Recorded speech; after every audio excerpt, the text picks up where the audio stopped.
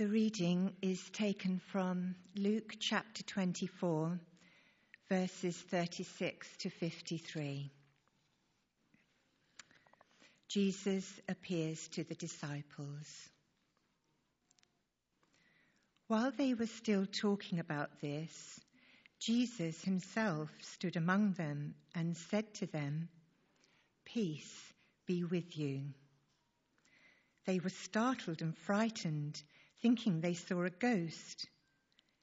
He said to them, "Why are you troubled?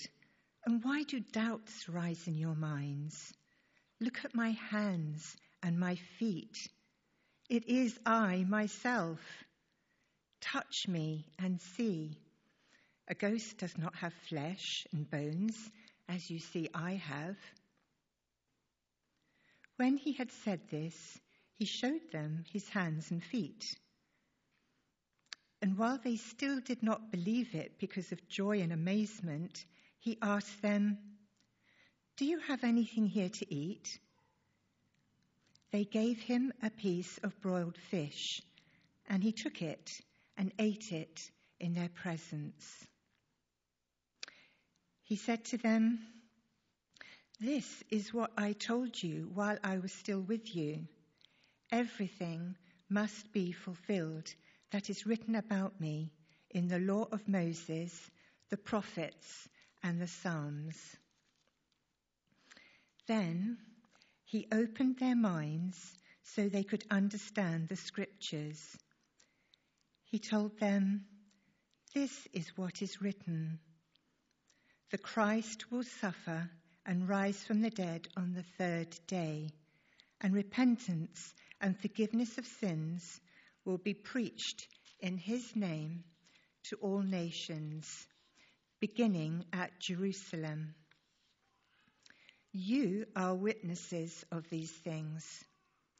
I am going to send you what my Father has promised, but stay in the city until you have been clothed with power from on high." When he had led them out to the vicinity of Bethany, he lifted up his hands and blessed them. While he was blessing them, he left them and was taken up into heaven. Then they worshipped him and returned to Jerusalem with great joy, and they stayed continually at the temple, praising God. This is the word of the Lord. Thanks be to God.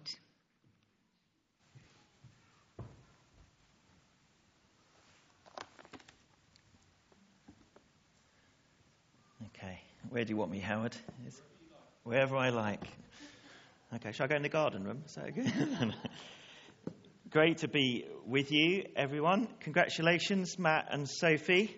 I enjoyed Lydia's prostrate position here as she prepared for baptism, obviously seeking God's presence as she prepared for that significant spiritual moment, as I'm sure you would have done, Sophie. So yeah, there we go. So that was good. And here we are at the end of our Better Than sermon series.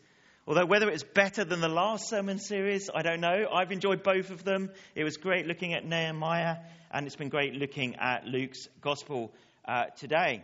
And, this term. And we've spent 4 months, actually, if you haven't been here, and if you're a visitor today, looking at Luke's Gospel with a view to a better way of living, a better way of thinking, straight from the Creator's manual, offering hope and help to us all. And hopefully today's sermon will be no different as we seek to draw on Jesus' last words to his disciples. And I was just researching famous last words from other people, and my favourite one was comedian Bob Hope, whose last words were to his wife after she asked him where he wanted to be buried, and his answer was, "Surprise me." Which I'm a big fan of Bob Hope, and I think that's a great thing if you can be that witty even at that point in your life. And of course, there was a lot that was surprising about Jesus' last words, and I'm sure you were struck by the contrast that we saw in the disciples from the beginning to the end of that passage. And I love that. I love that movement, and I love the fact that actually this passage connects with us wherever we're at. And I'm conscious in this room there will be people in many different places.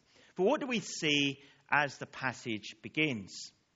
We see debate and discussion. The passage tells us the gathered disciples were still talking about all that had happened, a clear sign of fluidity of views. We see doubt and disbelief, with the passage telling us they were startled and frightened. And Jesus speaks into that. And we see confusion and chaos, with no one yet seeming to see any, apart from Jesus obviously, any divine providence behind what has happened, or showing any real confidence about what will happen next. And yet by the end of the passage, as I've already said, the picture is utterly different.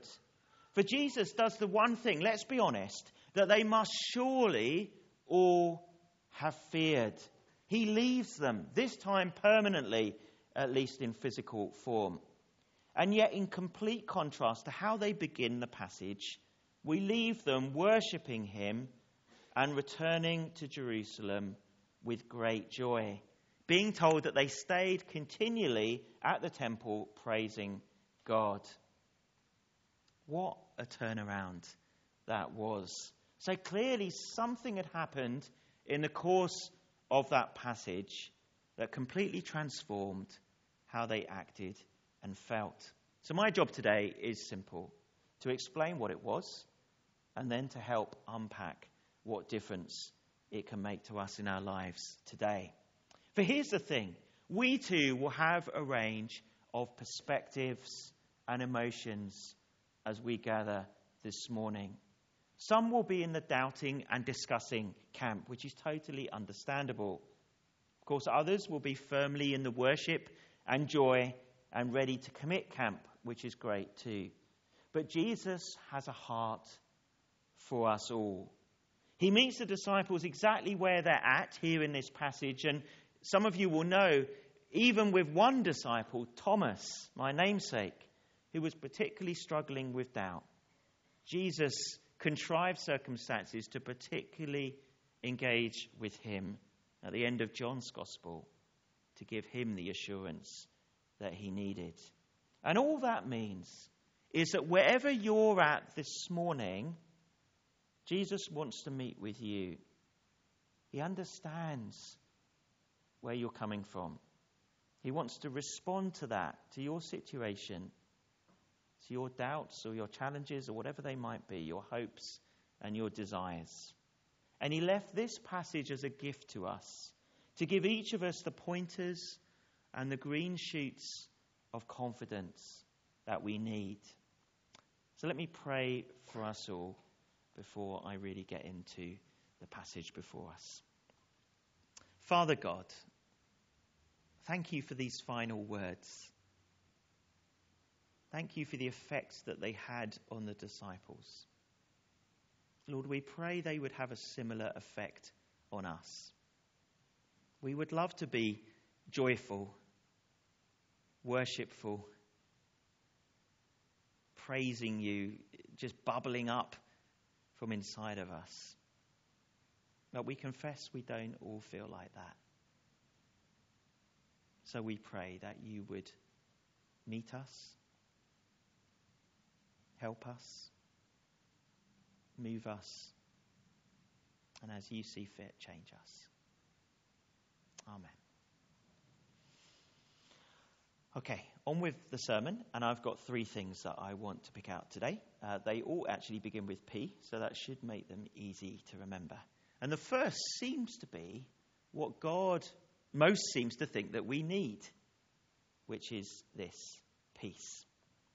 For it's this word, or the words, do not be afraid, that we see throughout the gospel, and particularly at the beginning, where the angels appeared to Zechariah, Mary, and the shepherds. We see it in Zechariah's prophecy at the beginning of Luke as well, that Jesus will shine on those living in darkness and in the shadow of death to guide our feet into the path of peace.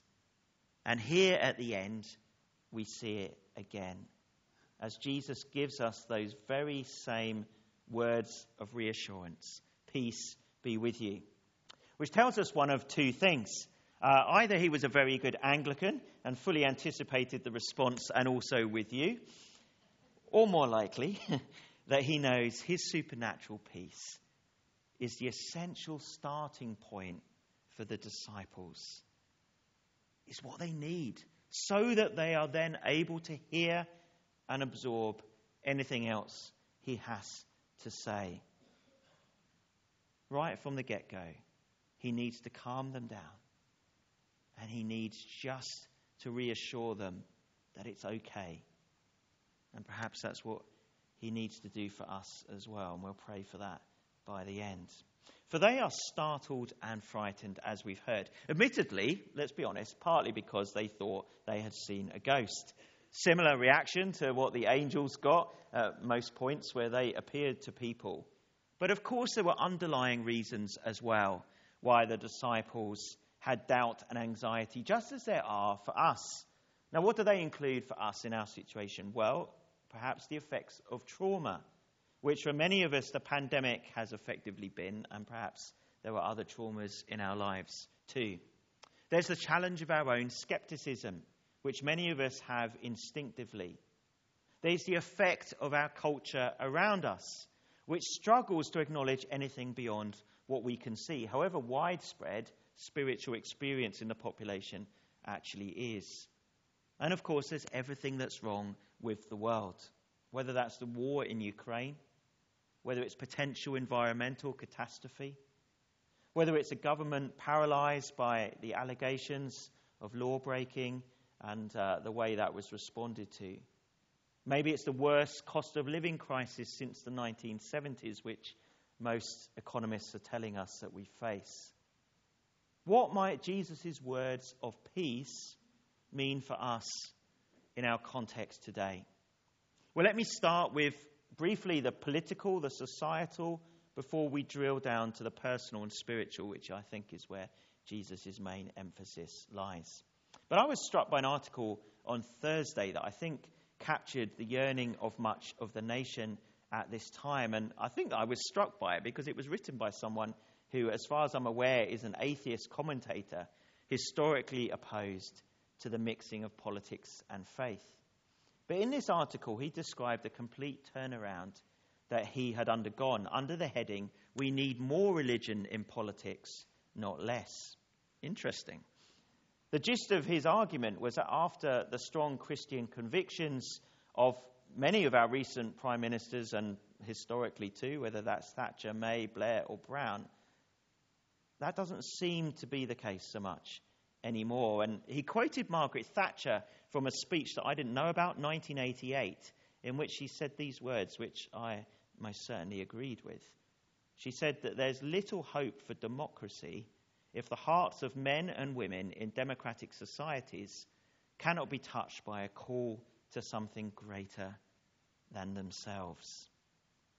Which the writer, David Aronovich, contrasted with today's political discussion, which seemed, as he put it, to be entirely dominated by the question, how will this play with the red wall, and what he described as the current credo of doing whatever it takes. Now, I found that encouraging and also interesting, because if even atheists are pleading for a return to a God-inspired moral framework in politics, well, we know something is happening. And into that context, Jesus' words remind us that there is a moral compass. We've been given one by God. There is right and wrong. There is a basis for governing and for acting as individuals beyond ourselves. One that, as a country, we've always historically drawn upon. But without it, there is no peace in politics or in community or in society. And we end up with instability, that sense of sort of ethical confusion and ultimately mistrust. And I'm sure we can recognize that around us in places today. But of course, Jesus' words are not primarily political or societal in focus, although it's important that we apply it on that level too.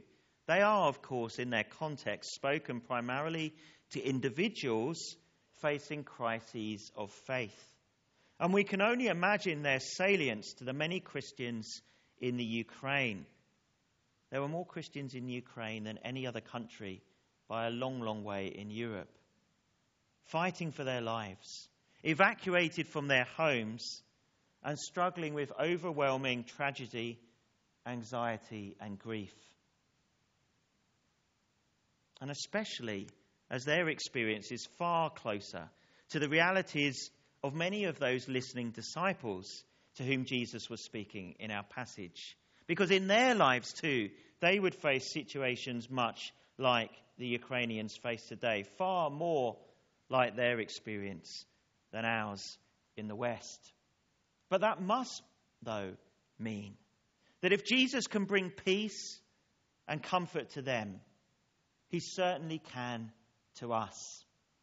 Have you recovered your peace since the turmoil and the disruption of the pandemic? Have you recovered your sense of reassurance that everything's going to be okay? Well, if not, Jesus' offer of peace is for you. And we'd love to pray for you after the service, that God-given peace can once again be yours. And I know someone was very grateful for that opportunity after the 9 o'clock service this morning. But a more important question for others will be, have you reached that place of reconciliation with your Creator, our Heavenly Father, that ultimately Christian peace is all about? For peace from God, which I think we all want, is fundamentally actually peace with God. It's a state of relationship first, not an emotional feeling.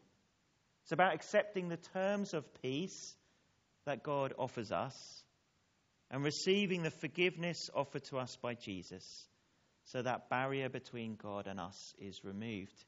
And if you ask anyone who's recently become a Christian, and hopefully some of you will know some, you'll know that the feelings of peace will then follow pretty quickly behind, if not straight away.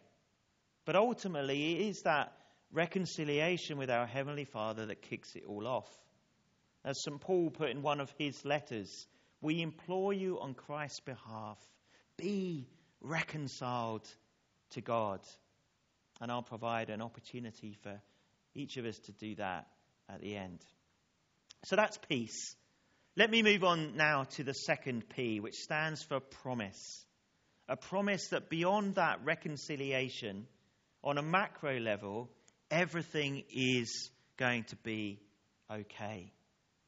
Now, what that doesn't mean, though, is that I can offer you guarantees about your life circumstances any more than I can guarantee long life or an end to hunger, war or suffering, or even West Ham to win the semi-final on Thursday, sadly. However, what I can guarantee is that God's ultimate purposes for human history and the promise of the growth of his kingdom will be fulfilled. Why? Because of what Jesus went on to say in our passage, which is essentially an assurance about the future on the basis of what God has already done in the past. So a reminder what Jesus said to them. Everything must be fulfilled that is written about me in the law of Moses, the prophets, and the Psalms. And then he opened their minds, we're told, so they could understand the scriptures, and told them, this is what is written. The Messiah will suffer and rise from the dead on the third day, and repentance of sins will be preached in his name to all nations. You are witnesses of these things. Now, let's not lose sight of the significance of all this, simply because we're over familiar with it. And so for some of us, if not many of us, it may have lost some of its ability to astound and amaze.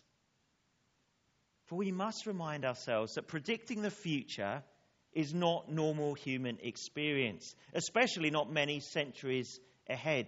So when Jesus reminds us that he fulfilled everything that was written about the Messiah, over 1,500 years of Old Testament history, this really should blow our minds. It's undoubtedly true too. Most scholars agree that he fulfilled over 300 separate prophecies, including, of course, his death and resurrection, all of which historians can prove were written before the events themselves had occurred. Now, of course, those prophecies have particular resonance for Jewish converts who held those Old Testament scriptures so dear. But what better confirmation could we non-Jews also seek that the events of that first Holy Week that we remembered last Sunday were no historical accident, no mere tragic miscarriage of justice followed by mass hallucinations, as atheist historians are forced to claim, but rather were gloriously orchestrated works of divine providence, planned in advance by God. Now, to base your life on the former is just foolishness, but to base it on the central figure of human history, whose life, death, and resurrection was preordained from the very beginning, and whose impact has reached every corner of the globe in every generation, is entirely rational. Indeed, it's the strongest foundation for hope and purpose in this life that we have. And of course, if God was right about the life, death, and resurrection of Jesus, well, then he will surely be right in what he says about what the future will bring, which undeniably the first 2,000 years of Christian history has borne out. For the good news about Jesus really has been preached to all generations and to all nations, as I'm sure we're aware. And the call given has been the repentance for the forgiveness of sins, based on the testimony of the disciples, those witnesses to those things. And if it's been fulfilled so far, then surely we can believe it will go on being so.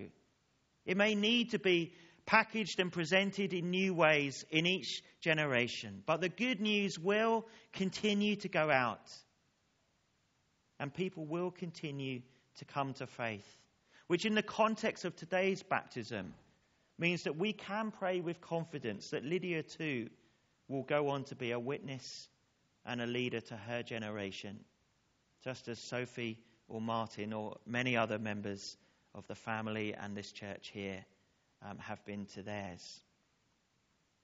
The gospel will go on because God's power lies behind it. But now to my last and final point, which is that power. The final element of that promise, the means by which it can be fulfilled. The power for the disciples to do what they were called to do. And of course, for us, the Holy Spirit, God's presence inside us, guiding, inspiring, and equipping us every step of the way.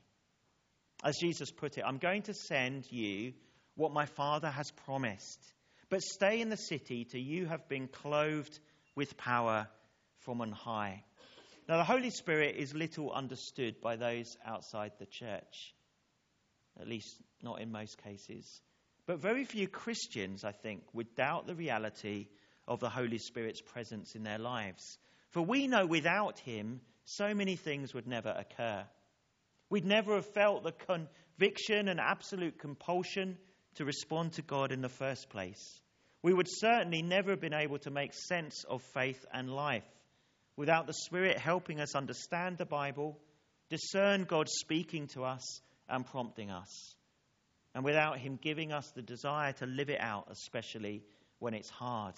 And when you add to that the courage to share our faith, the ability to explain it, and that God-given peace that we so often feel, especially in the tough times, well, we surely do have an abundance of evidence for the reality of the Holy Spirit, based even on our personal experience alone. Yet when you add to it each other's testimony, which is so precious to us to share with each other, and add it to the global spread and strength of the Christian church, so often against the odds, even when it's persecuted, well, then you surely have all the proof of God's ongoing hand upon human history that anyone could need. A quick read of Acts of the Apostles, the story of the early church, will readily confirm. Which means if we want to play our part in our generations, continuing that story, we need the Spirit's fullness and equipping too. So we also have the motivation, the opportunities, the wisdom, the confidence and the courage that we need. And indeed that delight, that wonder and that excitement that was so affected the disciples by the end of that passage, that they worshipped him with joy, whatever challenge, or whatever persecution they faced. Well, that's all I want to share with you today. We're going to sing a song now, so if the band come up. And I invite you to use this song just to process what we've heard. Process the hugely encouraging truths that in this passage we heard read. Help you process the reality of what God is doing in the world, which speaks of the reality of what he can do in us. And then I'm going to pop up again just to pray for us in the different situations that we're in response to that. So let's stand first of all and sing this song of hope.